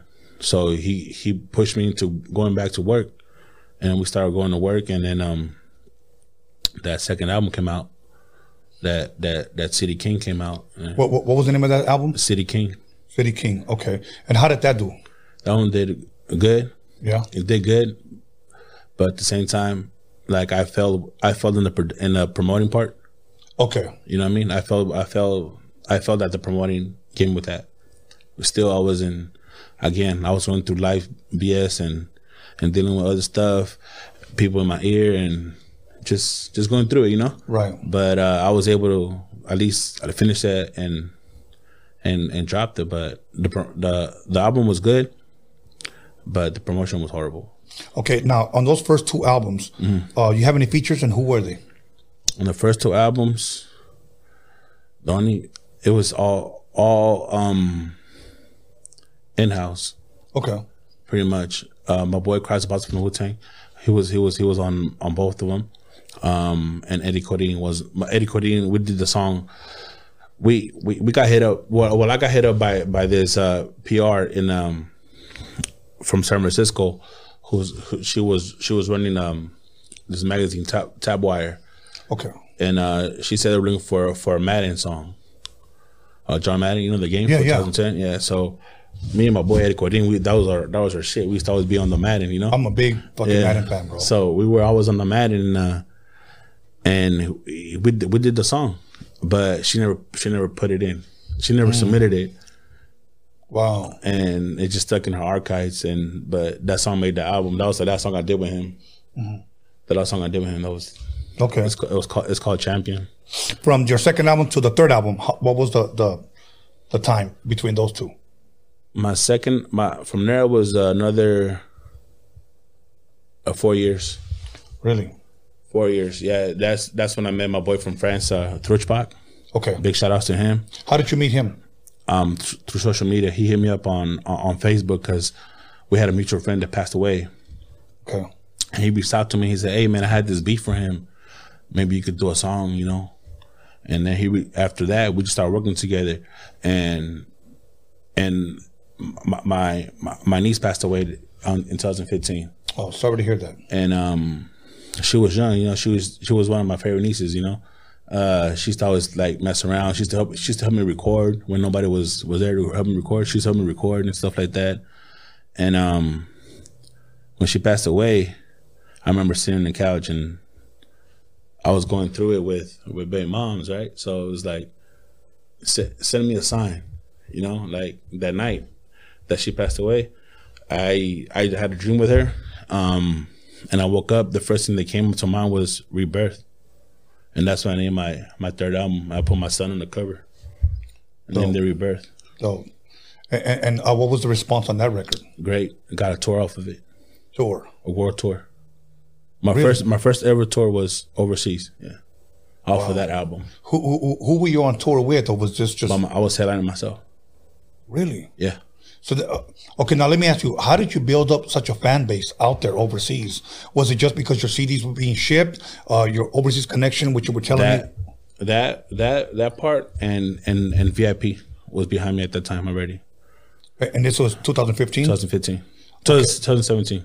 Okay, for those that may not know how far you went, can you name where you went instead of just saying overseas? I went to France, Spain, Germany, London. I've been to Iceland. I've been Italy. Italy was gonna go down this year again as well, but you know, the whole COVID hit. But Right. yeah, Barcelona. Now, Madrid. for that being your third album, right? Yeah, Did you trip out that you were headlining your own tour? yeah. That was just like, I was like, damn, you know, because I was contemplating, like, I started thinking about quitting and stuff like that at that point with the music. And when I said the Rebirth, you know, it was like the rebirth of me. It was literally the rebirth of me into music. And the respondent got over there because VIP was behind it and because the music was good. Like, I named the tour All or Nothing. You know, I'm like, I'm gonna go over there and it's gonna be all or nothing. You know what's funny? Okay, I'm gonna share with you a Calvin Anderson story that he shared with me, and I heard him share it with others. He probably shared it with you. on how big VIP Records is. Okay, for us, because all I got to do is take PCH down the street and I run into it. Okay, because we grew up here, maybe it doesn't mean nothing to us as much as it means to people overseas. He said that he had a friend, a black friend, that a businessman went to Africa. Okay, went to Africa on a business trip. Wearing nice suits, every day. He goes, nobody noticed him. Like, nobody cared. This is the guy telling the story. And he said, nobody noticed me. Nobody cared. I was just a regular person in Africa. So he wore that shirt? Yes. He said that one day he just figured, let me just wear the VIP shirt. So I wore it, and everybody, VIP, the world famous Snoop Dogg. Yeah. Yeah. Long Beach. Yeah. Yeah. That's how big VIP and how famous VIP Records is. When Mr. Calvin told me, go up on the roof, make history, I was like, shit, you ain't got to tell me twice. Right, you feel me? But it was an amazing experience, man. It was like, I was like overwhelming at the time. Yeah. Because it was just like, shit, like, this is the mecca of hip hop here in Long Beach. West Coast, probably West Coast. Yeah. You know what I mean? So. Yeah. And you know what's funny, man? When I directed my first documentary, and I went to go interview him. We interviewed him, obviously, in the one around the corner because it wasn't 7-Eleven yet. It was just an abandoned building. Yeah. And he goes, you guys want to get up on top of the roof? And I said, yeah, if you can. We walk around, and he actually holds the ladder. So that I can go up there. That's how much of a good person he is, bro. I truly believe that Calvin Anderson should have been a millionaire by now. Yeah, that part. He should have been. But sometimes having such a good heart, people take advantage of that. Yeah. Because people like him are givers. Givers, exactly. And that's the goal with this whole music. When I met Blanca, like I went a different lane from what I'm usually doing with the music as far as sound and stuff like that. So my goal is to get the man where he deserves. Right. You know what I mean? Yeah. And you represent it well, man. You represent it well. Appreciate that. Now, your fourth album, from your third, what was the time difference between your third and your fourth? It was a year. Okay, good. So now we're closing the gap. Yeah, we're closing the gap because my boy Thrushpot gave me we started working together, a whole album, and we call it Direct Flight from Cali to France. And that one did well as well. Got a tour off of it again. And shout out to everybody out there in the overseas, man. They really appreciate the West Coast hip hop out there, man. Yeah, they do. They really appreciate it, you know what I mean? Okay. And then, well, that happened, and it just, that first tour gave me that urgency to work again, gave me a little hunger. Okay. You know what I mean? These last past tours, I had, like, we learned from the mistakes that we made on the first two, and we address them, We just keep going. Okay. We get bigger venues now, and it's people are paying to see us. You know what I mean? That's awesome. Last tour that I did, I had my first sellout. Really? The club, the place was called Latino Beach, and the owner called us and be like, "Hey, you guys coming already or what?" And we were like, "Yeah, we'll be on our way." Okay, because you guys, there's no more seats. There's no more. Everything got booked. We're like, "Oh shit!" Right. So, I mean, one show out of probably like 20 or 30 something shows that I did out there from the years, but that one sellout show, right, got me, and then that, and the fact that there was a school that took my songs and made them a project for their students. Really? Yeah, and I got to perform and talk to them. Okay. Yeah. Before we talk about your fifth album, Blanca had mentioned something, and I don't know if I heard you correctly, but that you lived in France for 3 years, or you? No, I've been touring over there for the last 3 summers. For the last 3 summers? Yes, I've been touring over there, yeah. Wow. That's awesome, man. Now let me ask you this. Why do you think that the love you get over there, you possibly don't, or maybe you do get it here? There's just a lot of hate. There's a lot of envy. Here? Yeah. From my own race. When I first signed with Mr. Calvin, he was getting shit for it. Really? Yeah, from why him? Why? Oh, you a black label? You see what I'm saying? Like it's the race card, and the answer he always gave people was like, I could take him anywhere. He's universal. Yeah. You know what I mean? And you're Mexican. Mexican, yeah. Okay. And then I got shit for not putting hoods in, because I have friends that are from hoods. Put them in the videos and shit like that, or we're Mexican too. We're better rappers than him. Shit like that. You know what I mean? Like you know how Mexicans are. They don't like to see their own races succeed. And I'm glad you're sharing that, because I think, my opinion, and I say this is my opinion, or I can actually say these are my facts. From seeing it, I believe that's what went wrong with us, is that we hate on each other, we shoot our own selves in the foot. It's bad. You know, and you can see them on the live chat. Yeah. They're here, you know, and they will never admit it, but you know, I created this platform for independent artists to get shine. A lot of them are predominantly Chicano. I have interviewed more Chicanos here than blacks, whites, or whatever. I have. And you know what the crazy part is? I still get shitted on. Yeah. Why? Because, you still haven't got this guy. You still haven't. I did 135 shows. You know what I've learned? You're not going to make everyone happy. And that's one thing that stuck to me. I was like, hey, not everybody likes 50 Cent, but I'm motherfucker rich. You feel me? And that's one of the things. Is like one of my favorite lines I ever said. I said, enemies will be in the same picture. You'll be surprised.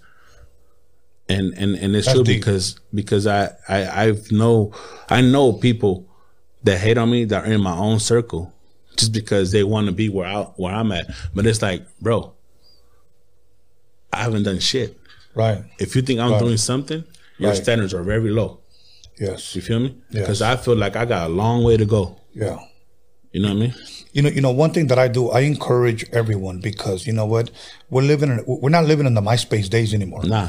Okay. And that sucks. Yeah.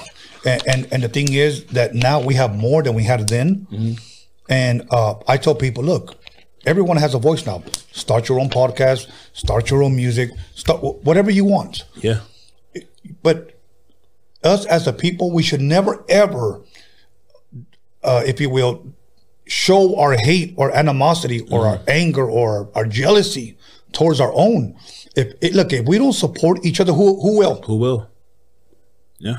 Look at this. This is why I think like the Asian culture is so up there with businesses, because they support each other. Even the Jewish culture. Exactly. So it's like, if you talk about unity and we should help each other, but then you got people trying to bash on the next man. Yeah.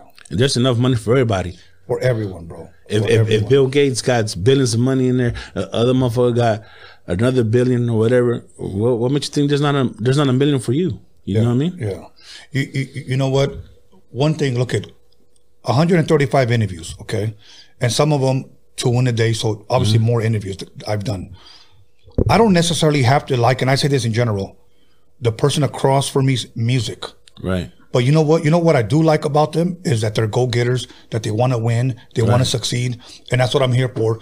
Because I don't have to like this person's music. That part. But you know what? Somebody else will. Will. And somebody overseas liked your music. And then guess what? Oh, I don't like that guy because he acts like his shit don't stink. Yeah. Why can't people be happy because they see you winning, they see you traveling? Yeah. You know? Exactly. He putting out for the Mexicans, you know? Like King Lil G, you know, he puts out for the Mexicans. Like why is half hate on him? He made that's a self-made dude. Yeah. You feel me? Like well, it's just crazy, because at the end of the day, we all bleed the same. Yeah. Yeah. Well, you know, and here's the thing. The reason why they hate on you, me, whoever, is because we're winning. Because people don't hate on losers. Right. I want you to think about that for a second. People don't hate on losers. And the people that do hate on that, who do hate on us or on whoever, it just shows you really who they are. You know, I posted something up not too long ago when it says, you know, y'all be careful out there, because these haters aren't strangers. You know, they're not strangers. You know, and it's sad to say, I've had them in my own circles. You know, I've heard people say certain things about me, like behind my back, and people have told me, you need to watch out. No, he would never say that. I got a recording. Let me hear it. And it was true. Yeah. I'm like, wow. That part. So I got to keep my circle small. Keep the grass cut low so you can see them snakes, right? Yeah.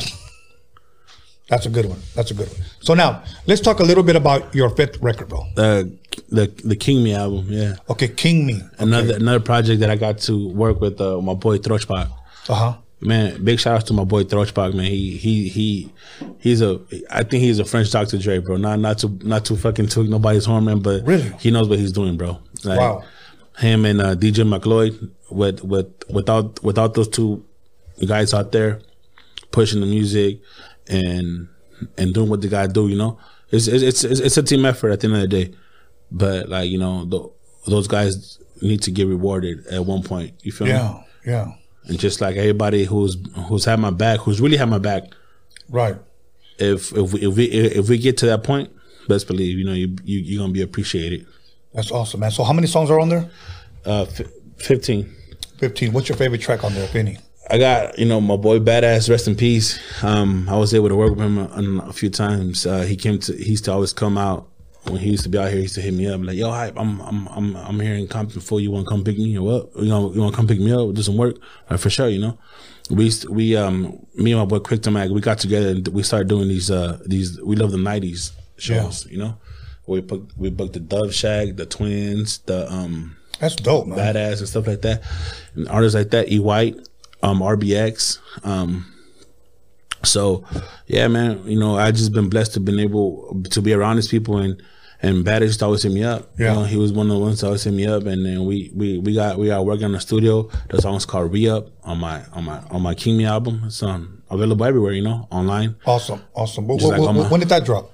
This one we just dropped it last year. Okay. Yeah. So that's your last one. Are you working on anything currently maybe for 2021? Yeah, we just dropped the single Aki and Cali. Okay, and it's this one. And that's this one right there. Yeah. Talk a little bit about it. Who produced it and who's on it? The production was made by Trochpak. Okay. Production and mixing and mastering by him. Okay. Featuring Baby Girl, one of my what do you call it? Label mates, you could say. Yeah. So it's pretty. It's a dope track, bro. Okay, Baby Girl. It's a little more lamb flavor than. Okay. You know. Now, I know Baby Girl, I already interviewed her here. Right. Yeah, great interview. And she was supposed to sing. Mm-hmm. So that means that next time she comes, she's going to sing for us. Yeah, right. Next time. So other than that, and this is already out? Yeah. And then when did this drop? That dropped on the 5th. Okay. Prior to that, I had dropped a single called Baila Baila. It's out there as well. Okay. It's on YouTube and all major platforms. Awesome, man. Awesome.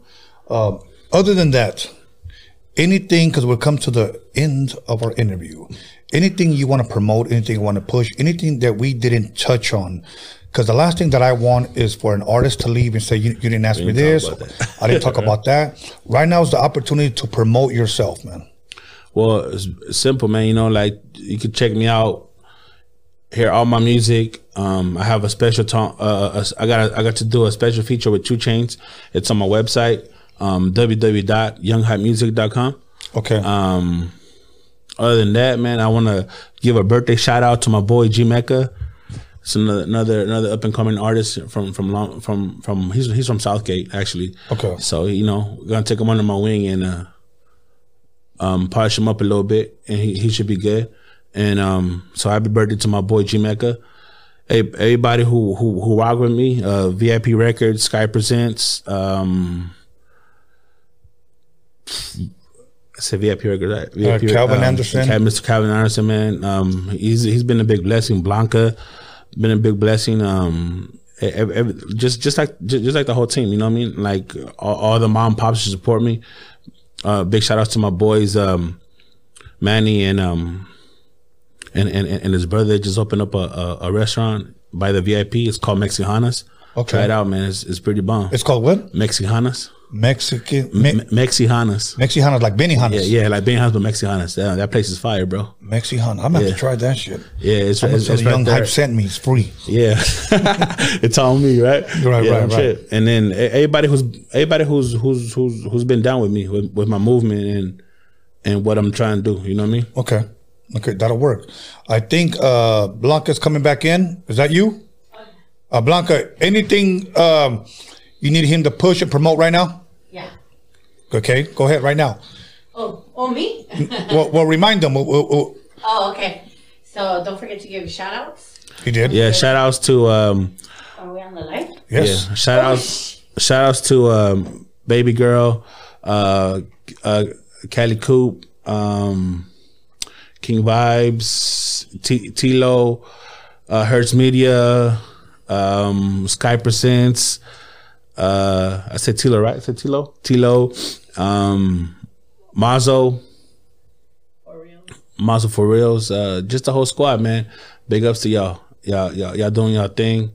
And we're gonna keep pushing this music, and we're gonna keep pushing what we gotta do. And of course, Mr. Tony the Wizard. Appreciate you for having me. Thank you, brother. Thank you. Who's that? Carlos Lugo. Who? Carlos? Oh yeah. What do you mean who? And Carlos Lugo.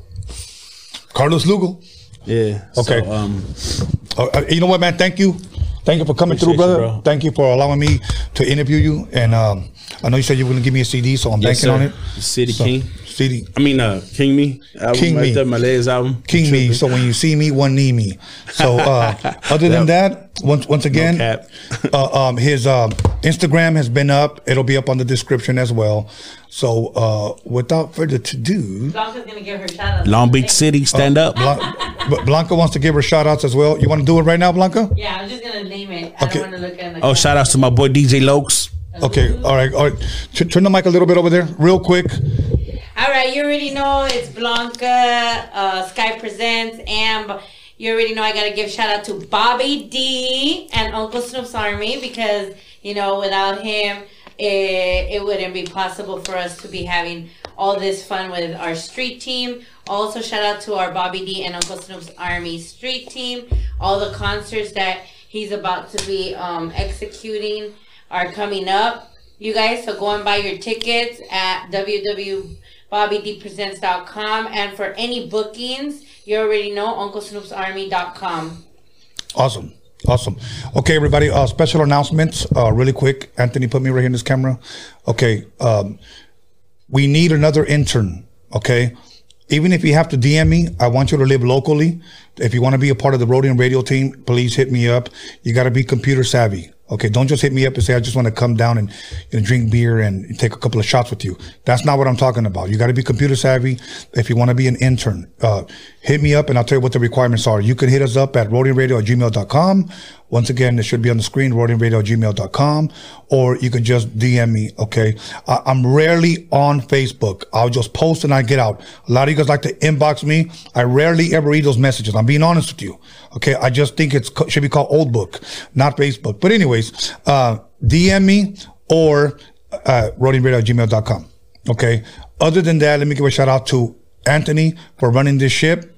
Okay, I want to give a shout out to Alex Cervantes Enterprise. Also want to give a shout out to my son B Scallons for helping me promote this, and everybody on the live chat, everybody talking shit. Thanks for staying to the end. Couldn't do this without you guys. All my subscribers and all the Roadium Radio warriors come out to play. Thank you. Happy Valentine's Day. And if you don't have a Valentine, pues ni modo. Maybe next year. See you Wednesday, Freaky Tales Friday, and we out of here. Young Hype in the motherfucking building. Yeah, Raza, stand up, put that fist up. We out of here, pal.